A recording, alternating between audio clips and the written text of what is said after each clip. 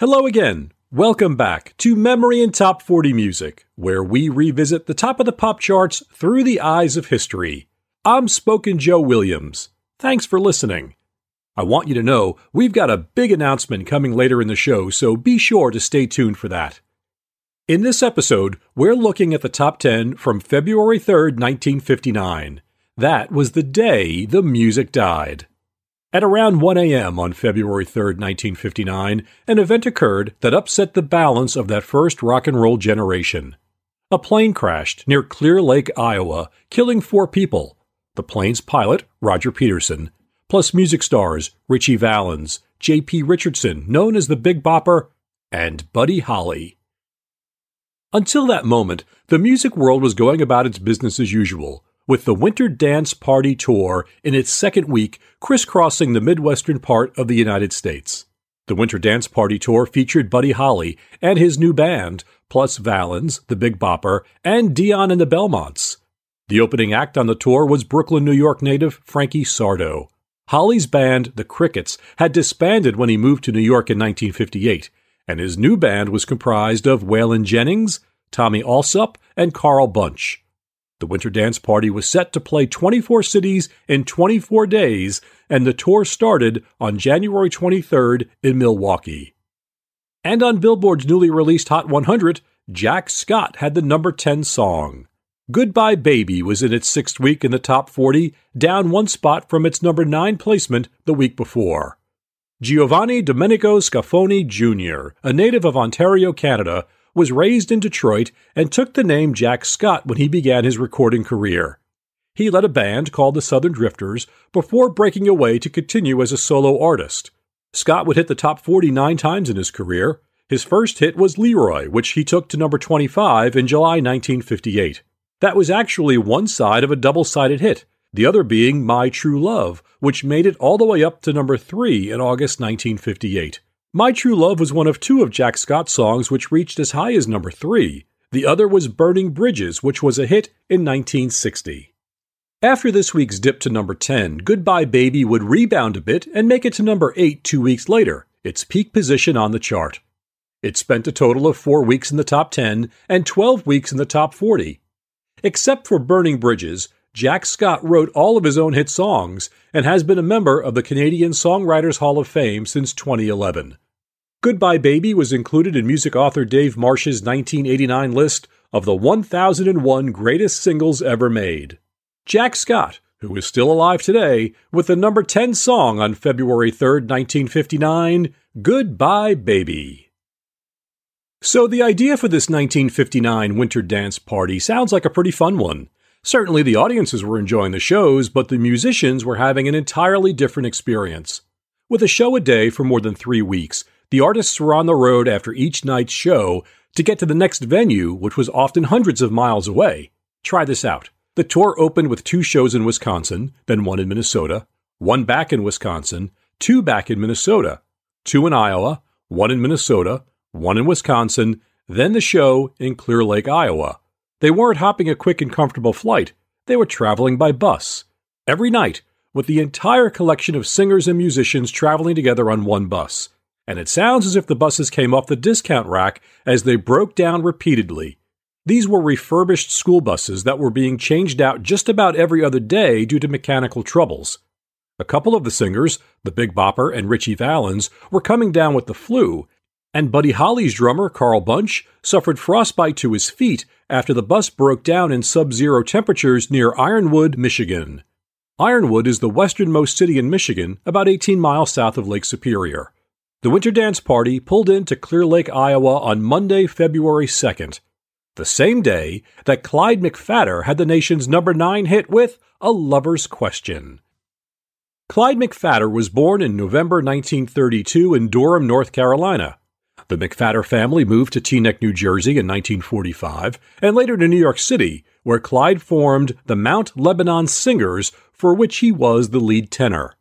McPhatter was recruited by and joined Billy Ward and his Dominoes, a top R&B vocal group in the early 50s. When McPhatter decided to leave the Dominoes in 1953, he agreed to coach his own replacement, who turned out to be Jackie Wilson, who would go on to have a tremendous solo career which earned him a place in the Rock and Roll Hall of Fame. McPhatter signed with Atlantic Records on the condition that he form his own group, a group he called the Drifters. Though Clyde McPhatter and the Drifters had 3 #1 R&B hits, the Drifters didn't really hit it big on the pop charts until after McPhatter departed the group and launched his own solo career. Clyde McPhatter hit the top 40 pop charts 8 times, the first being 1957's Without Love, There Is Nothing, and the last being 1962's Little Bitty Pretty One. His biggest hit was this week's #9 song, A Lover's Question. A Lover's Question spent 20 weeks in the top 40, 7 of those in the top 10. It peaked at number 6 on January 19th. This week was its last in the top 10. 2 months earlier, A Lover's Question hit number 1 on the R&B chart. Clyde McPhatter died at the age of 39 in 1972. He was the first artist to be inducted twice into the Rock and Roll Hall of Fame, first as a member of the Drifters and later as a solo artist. This week, Clyde McPhatter had the #9 song in the U.S., A Lover's Question. I'm Joe Williams, and you're listening to Memory and Top 40 Music as we look back at the top of the charts on February 3rd, 1959. I'd like to say thanks for sharing your memories with us, like Mary Rose from Howell, New Jersey, who after hearing our David Cassidy tribute, shared her memory of she and her brothers pretending they were the Partridge Family, singing into fake microphones and playing the air guitar. She also remembers all the covers of Tiger Beat magazine that featured David Cassidy. That's great, Mary Rose. Thanks for sharing your memories. If you have a memory to share, just drop a note to memory@spokenjoe.com. I'll include a couple in an upcoming Memory and Top 40 Music episode. Hey, and do me a favor, invite a friend to listen too.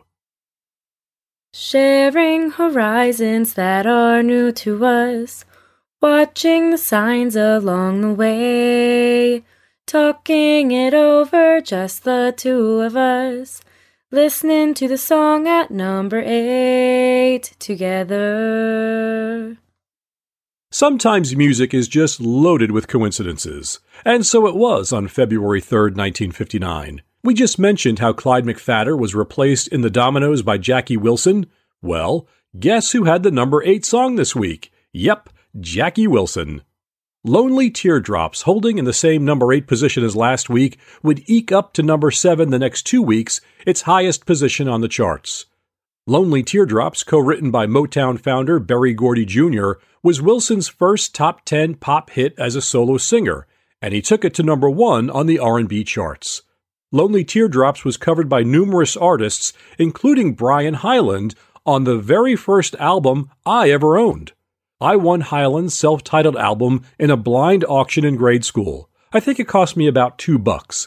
I've still got the album. In fact, I'm looking at the credits on the album right now, and I noticed that Del Shannon played guitar on the album.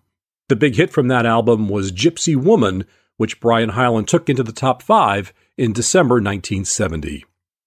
Jackie Wilson had Lonely Teardrops in the top 40 for 16 weeks. It was one of his 6 top 10 singles.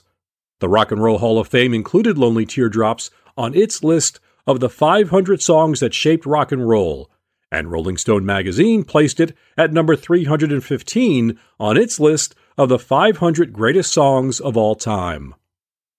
Jackie Wilson hit the top 40 24 times, with his 1960 song Night peaking the highest at number 4. I suspect most people know Wilson for his 1967 hit, Your Love Keeps Lifting Me Higher and Higher, later a number 2 hit for Rita Coolidge in 1977.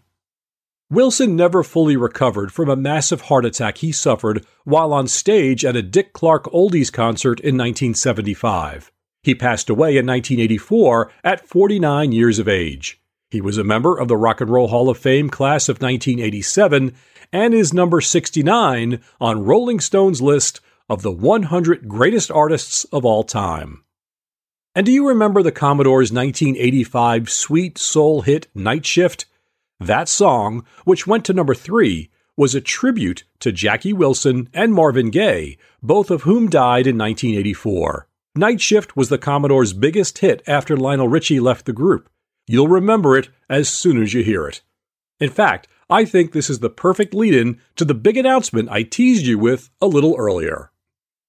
As I've explained in earlier episodes of Memory and Top 40 Music, we can't play the songs in the podcast due to copyright laws and licensing issues. But we've now got what I think is the next best option. It started with an idea sent to us by a couple of Memory and Top 40 Music listeners, Kevin in Akron, Ohio, and Tom in Parkville, Maryland. The idea was to create companion playlists for each Memory and Top 40 Music episode in Spotify.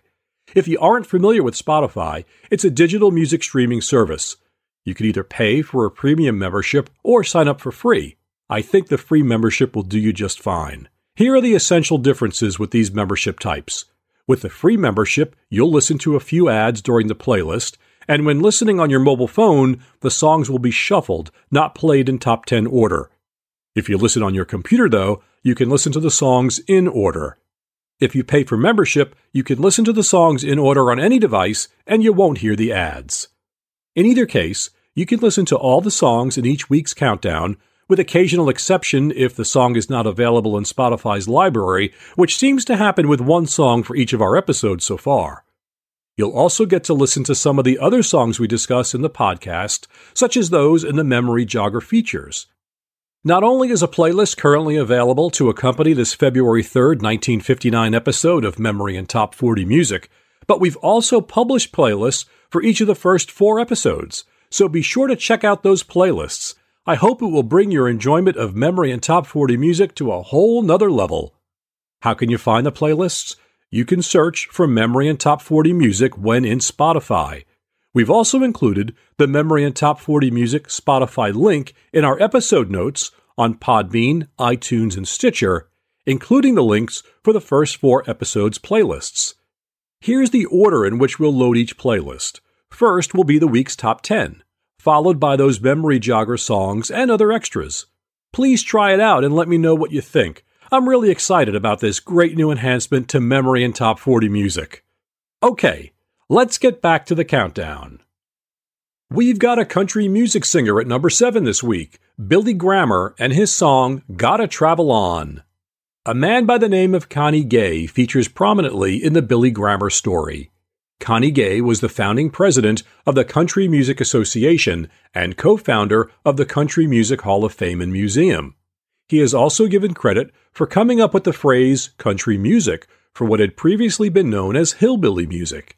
Anyway, Connie Gay was doing a 30-minute show 6 days a week on WARL Radio in Arlington, Virginia. The show was called Town and Country Time. He discovered stars such as Jimmy Dean and Patsy Cline. He also hired Billy Grammer as a singer for Town and Country Time. This exposure led to a recording contract for Grammer, whose first hit single was Gotta Travel On. Interestingly, the song performed better on the pop charts than on the country charts. It reached number 5 on the country charts while getting to number 4 on the pop charts. It was also a number 14 hit on the R&B charts. What's more, Gotta Travel On was Grammer's only appearance in the top 40, though he had 2 other songs on the Hot 100, also in 1959. Grammer became a regular cast member on the Grand Ole Opry in 1959. He also was the founder of a company which made the Grammer guitars, Reed, Grammer, and Gower, later renamed Grammer Guitar Inc. Here are 2 perhaps eerie facts. Billy Grammer and his band, the Travel On Boys, played at a political rally in Laurel, Maryland in 1972, at which presidential candidate and Alabama Governor George Wallace was paralyzed in an assassination attempt. And it was Grammer's hit, Gotta Travel On, which Buddy Holly was playing as the opening song of the Winter Dance Party Tour in 1959. Billy Grammer died in August 2011 when he was 85 years old. Gotta Travel On did all right by Billy Grammer. It spent 15 weeks in the top 40, 7 weeks in the top 10. This week, it was at number 7, down 1 from the prior week. Billy Grammer and Gotta Travel On. You know, Clear Lake, Iowa was not an originally scheduled stop for the Winter Dance Party, but with an open date, a show was booked at the Surf Ballroom even though the tour had been in Green Bay the night before, a 350-mile bus ride away. The next show was scheduled for Moorhead, Minnesota, a 365-mile bus ride from Clear Lake. and then it would be back to Iowa for a show in Sioux City. So frustration with the tour, especially given the transportation problems, couldn't have been a surprise. Buddy Holly decided he'd had enough and chartered a plane, a Beechcraft Bonanza, to take his band to Fargo, North Dakota, with the intention that the tour bus would pick them up for the quick drive from there to Moorhead. Holly's drummer was no longer on the tour due to his frostbite, so other band members, Waylon Jennings and Tommy Allsup, were slated to fly with Holly. Or were they? Stories have varied over the years about who was supposed to fly and which seat was determined by a coin flip. The more common story says it was to be Holly and his remaining band members, Jennings and Allsup, on the plane, with Jennings giving up his seat to the ailing Big Bopper, and Allsup losing a coin toss to Valens for the final seat. According to another version, it was the tour's stars, Holly, the Big Bopper, Valens, and Dion DiMucci, lead singer of Dion and the Belmonts, who were to fly, but with only 3 available seats and the Big Bopper getting a seat due to illness, the coin toss was between Valens and Dion. Whichever story you go with, in the end, Buddy Holly, the Big Bopper, and Richie Valens boarded the plane. They took off from Mason City Municipal Airport at 12:55 a.m. on Tuesday, February 3rd. The plane crashed just about 6 miles from the airport, killing the 3 singers, along with their 21-year-old pilot, Roger Peterson. The saying "the show must go on" certainly applied to the Winter Dance Party, as the tour did not end even with the plane crash. 15-year-old Bobby V and a group of Fargo, North Dakota schoolboys known as the Shadows stepped in to perform at the show in Moorhead. Jimmy Clanton, Fabian, and Frankie Avalon were then substituted as the tour's headliners. But even Buddy Holly's band, specifically Waylon Jennings and Tommy Allsup, continued to perform for the next couple of weeks, with Jennings handling lead vocals. Of course, Jennings went on to become a giant star in the world of country music. He was one of the most successful country outlaws. The life of Buddy Holly was dramatized in the movie The Buddy Holly Story, starring Gary Busey, who was nominated for an Academy Award for his portrayal of Holly. Musician Marshall Crenshaw played Holly in the 1987 motion picture La Bamba, which was a film about Richie Valens. Lou Diamond Phillips played the role of Valens, and the movie's soundtrack featured Los Lobos' cover of Valens' hit La Bamba that became a #1 hit for Los Lobos. In his brief career, Valens charted 5 times with 2 top 40 hits, La Bamba and Donna. The Big Bopper hit the top 40 twice in his short career, with his biggest and best-known hit being Chantilly Lace in 1958. Dion and the Belmonts had a very successful career, hitting the top 40 9 times, including their hits A Teenager in Love and Where or When. As a solo singer, Dion DiMucci hit the top 40 another 12 times, and that included the hit songs Abraham, Martin, and John, The Wanderer, and Runaround Sue, a #1 hit from 1961. Buddy Holly had 8 top 40 hits, the biggest being Peggy Sue and That'll Be the Day. Holly was a huge influence over many stars to come, including Bob Dylan, the Rolling Stones, and the Beatles. There was only one female singer in the top 10 this week, and we find her at number 6. It's Connie Francis and her hit song, My Happiness. Conchetta Maria Franconero was born in Newark, New Jersey. When she was 14, she won a place on the Arthur Godfrey Talent Scout show. It was Godfrey, having trouble pronouncing Connie's Italian last name, who gave her the last name Francis.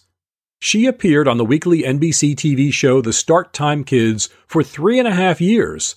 She eventually signed with MGM Records, and her first 9 singles failed to perform. It was at her father's insistence that she recorded a song written in 1923 called Who's Sorry Now? It caught the ear of Dick Clark, who began playing it regularly, and Connie Francis had herself a hit. A million seller, in fact, which reached number 4 on the pop charts in March 1958. The song hit number 1 in England. She became a major star, earning herself the title of America's Sweetheart of Song. Her shows were huge draws, a role model, a dream girl to many young men. Connie Francis items were everywhere: clothing, jewelry, posters, and scrapbooks. She had her own network special on ABC TV when she was only 22, and she was the first female singer to sell 1 million copies of a rock and roll record, Stupid Cupid, which was co-written by Neil Sedaka.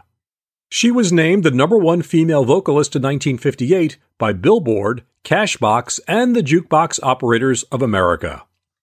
Connie Francis appeared in 4 movies, the first being Where the Boys Are, the title track for which became her signature song and a #4 hit in 1961.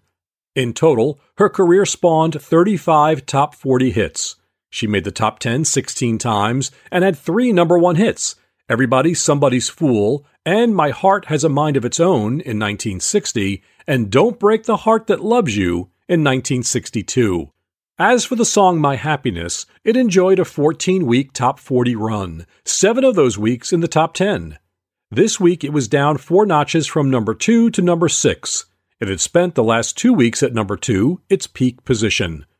In celebration of her 80th birthday, Connie Francis recently released her autobiography, Among My Souvenirs, The Real Story.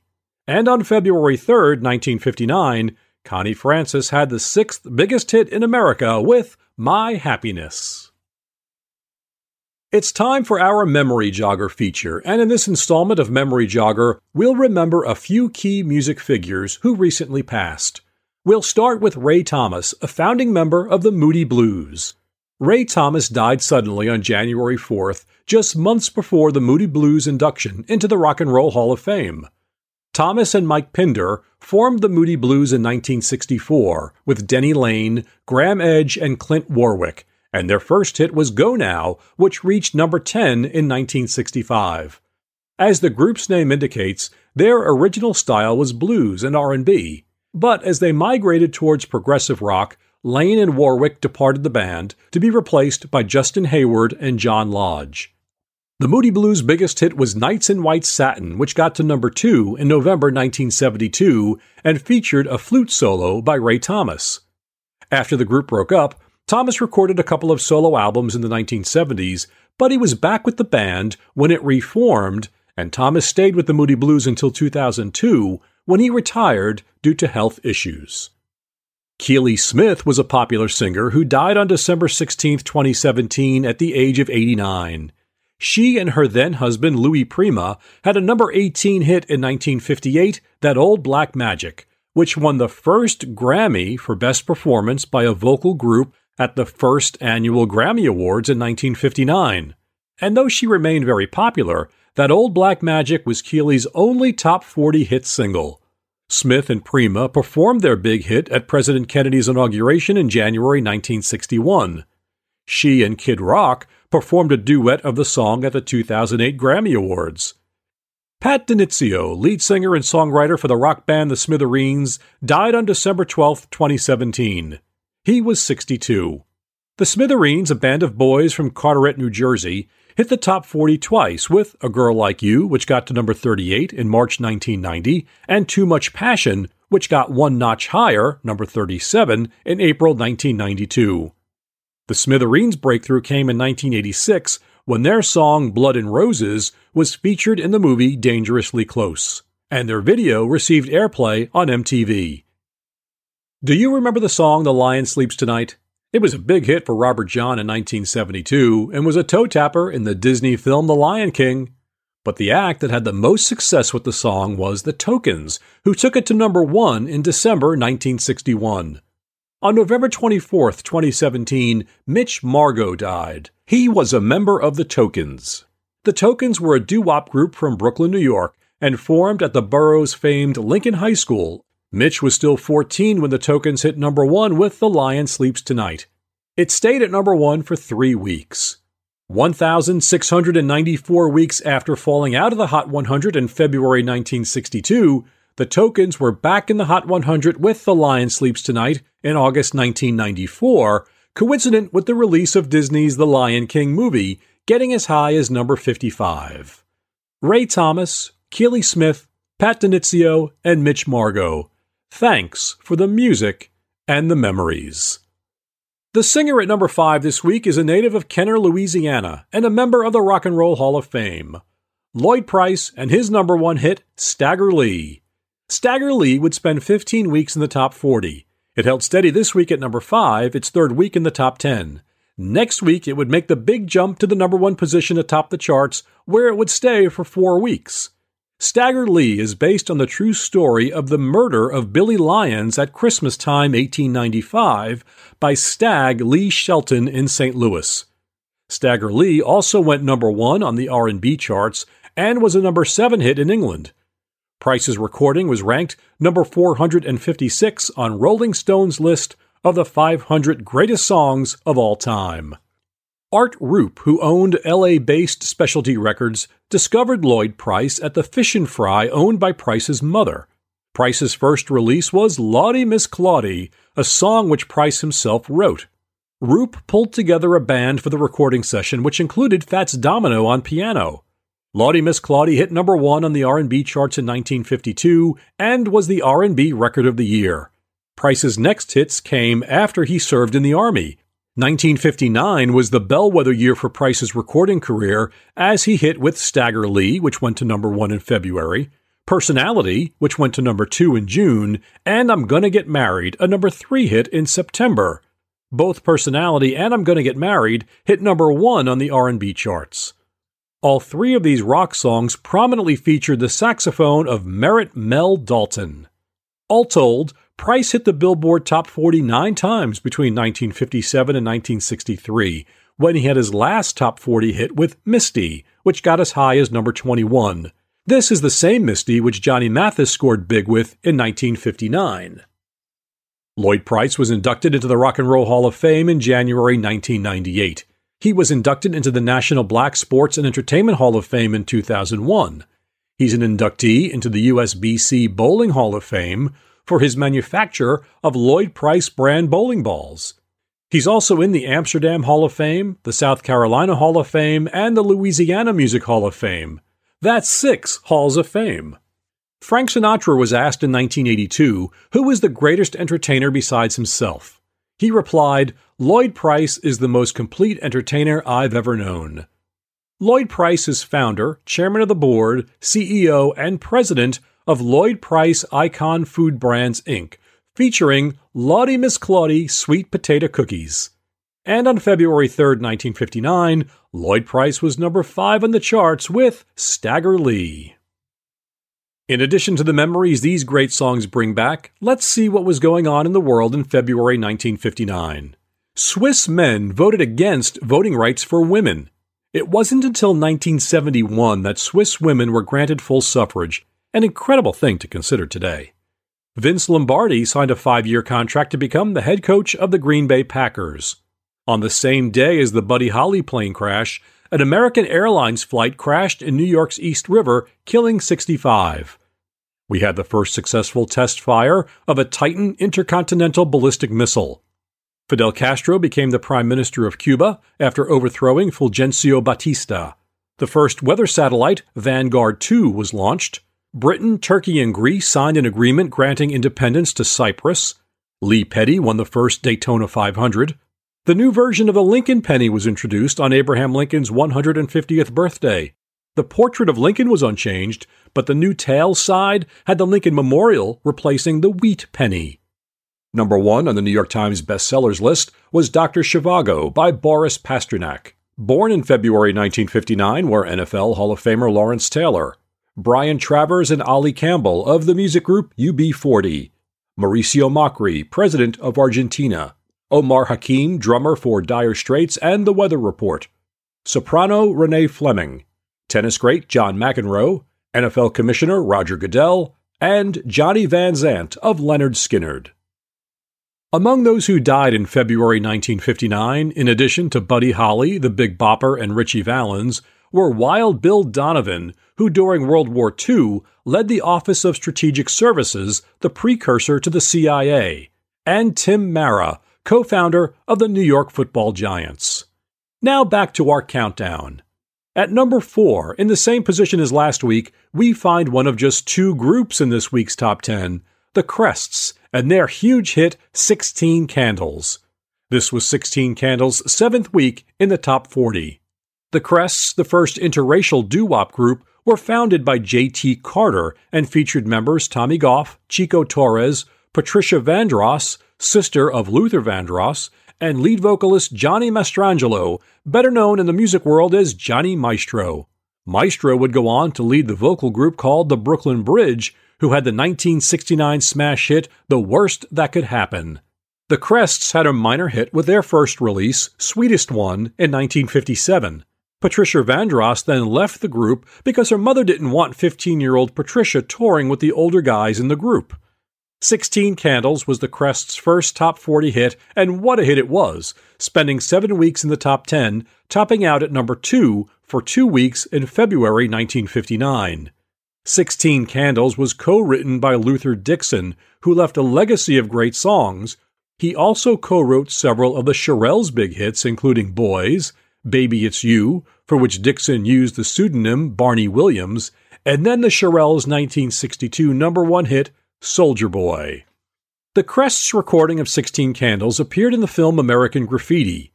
16 Candles was also the title of a 1984 film starring Molly Ringwald. In it, the Stray Cats performed the title song. The Crests hit the top 40 5 times in 1959 and 1960, with 16 Candles being their biggest hit. They were inducted into the United in Group Harmony Association Hall of Fame in 2000 and into the Vocal Group Hall of Fame in 2004. Founding member J.T. Carter is the only original member of the Crests still alive today. And on February 3, 1959, the Crests had the number 4 song in the U.S., 16 Candles. Let's take a look at what else was going on in the world of entertainment in February 1959. Debbie Reynolds was granted a divorce from Eddie Fisher. She testified that her husband became interested in another woman. It's reported that Reynolds testified without ever mentioning the name of Elizabeth Taylor. The most popular new movie in the U.S. in February 1959 was Disney's Sleeping Beauty. And the top 5 TV shows of the 1958-59 TV season featured 4 westerns. The top 5 were, starting with number 5, The Danny Thomas Show, The Rifleman, Have Gun Will Travel, Wagon Train, and Gunsmoke.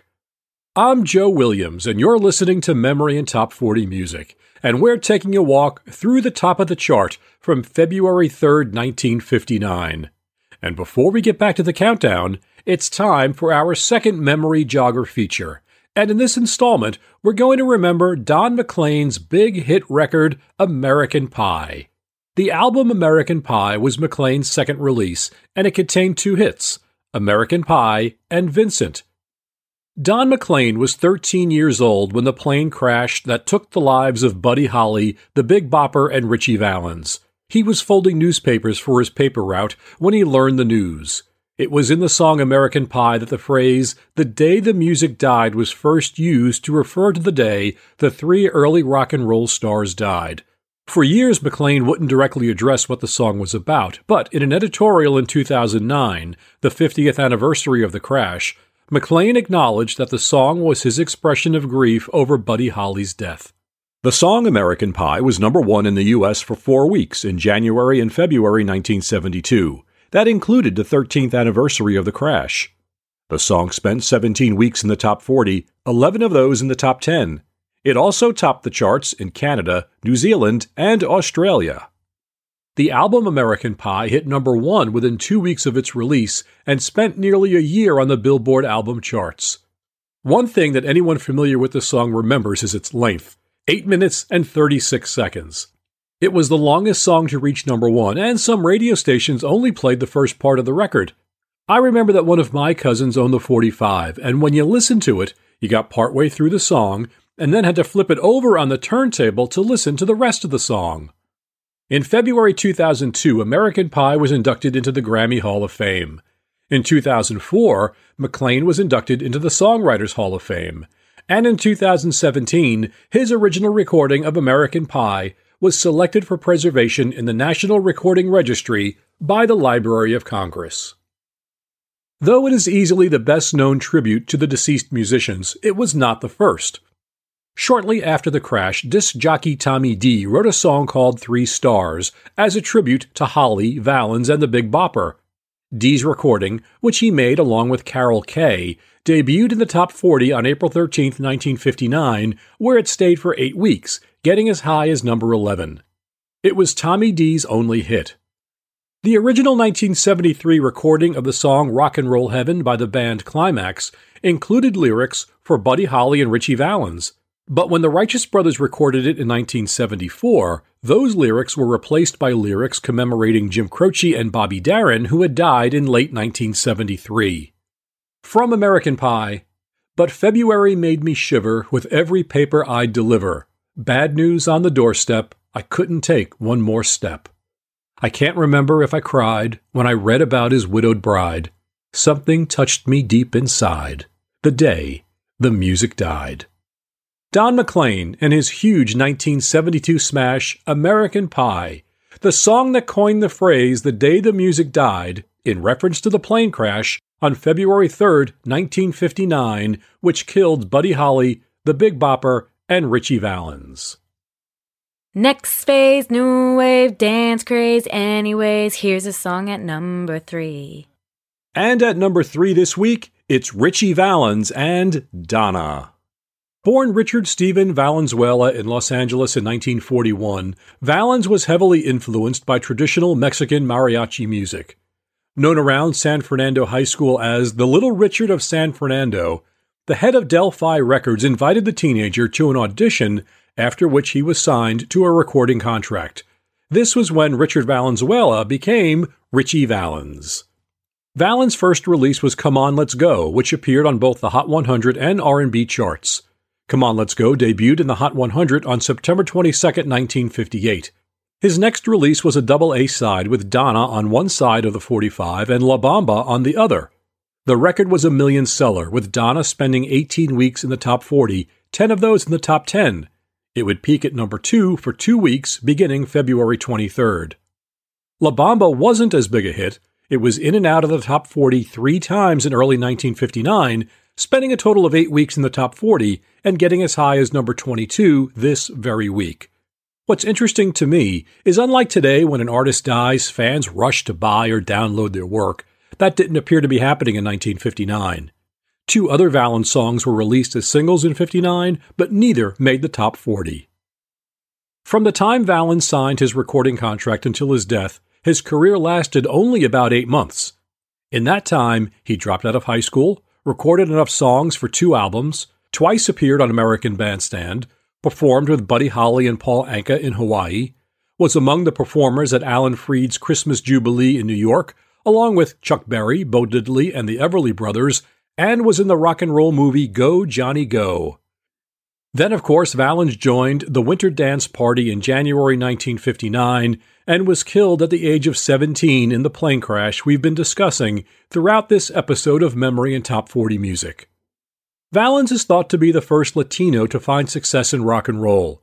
Among those who cite Ritchie Valens as an influence are Los Lobos and Carlos Santana, and of course, the previously mentioned 1987 film La Bamba depicted Valens in the last 2 years of his life. Valens was inducted into the Rock and Roll Hall of Fame in 2001, and his song Donna was the number 3 song in the U.S. on February 3, 1959. Looking over the balance of the chart this week, 6 songs made their top 40 debut this week. The highest debuting song in the top 40 was all the way up at number 13 with Tall Paul by Annette Funicello, up from number 41. But even with that kind of leap, Tall Paul would end up going no higher than number 7.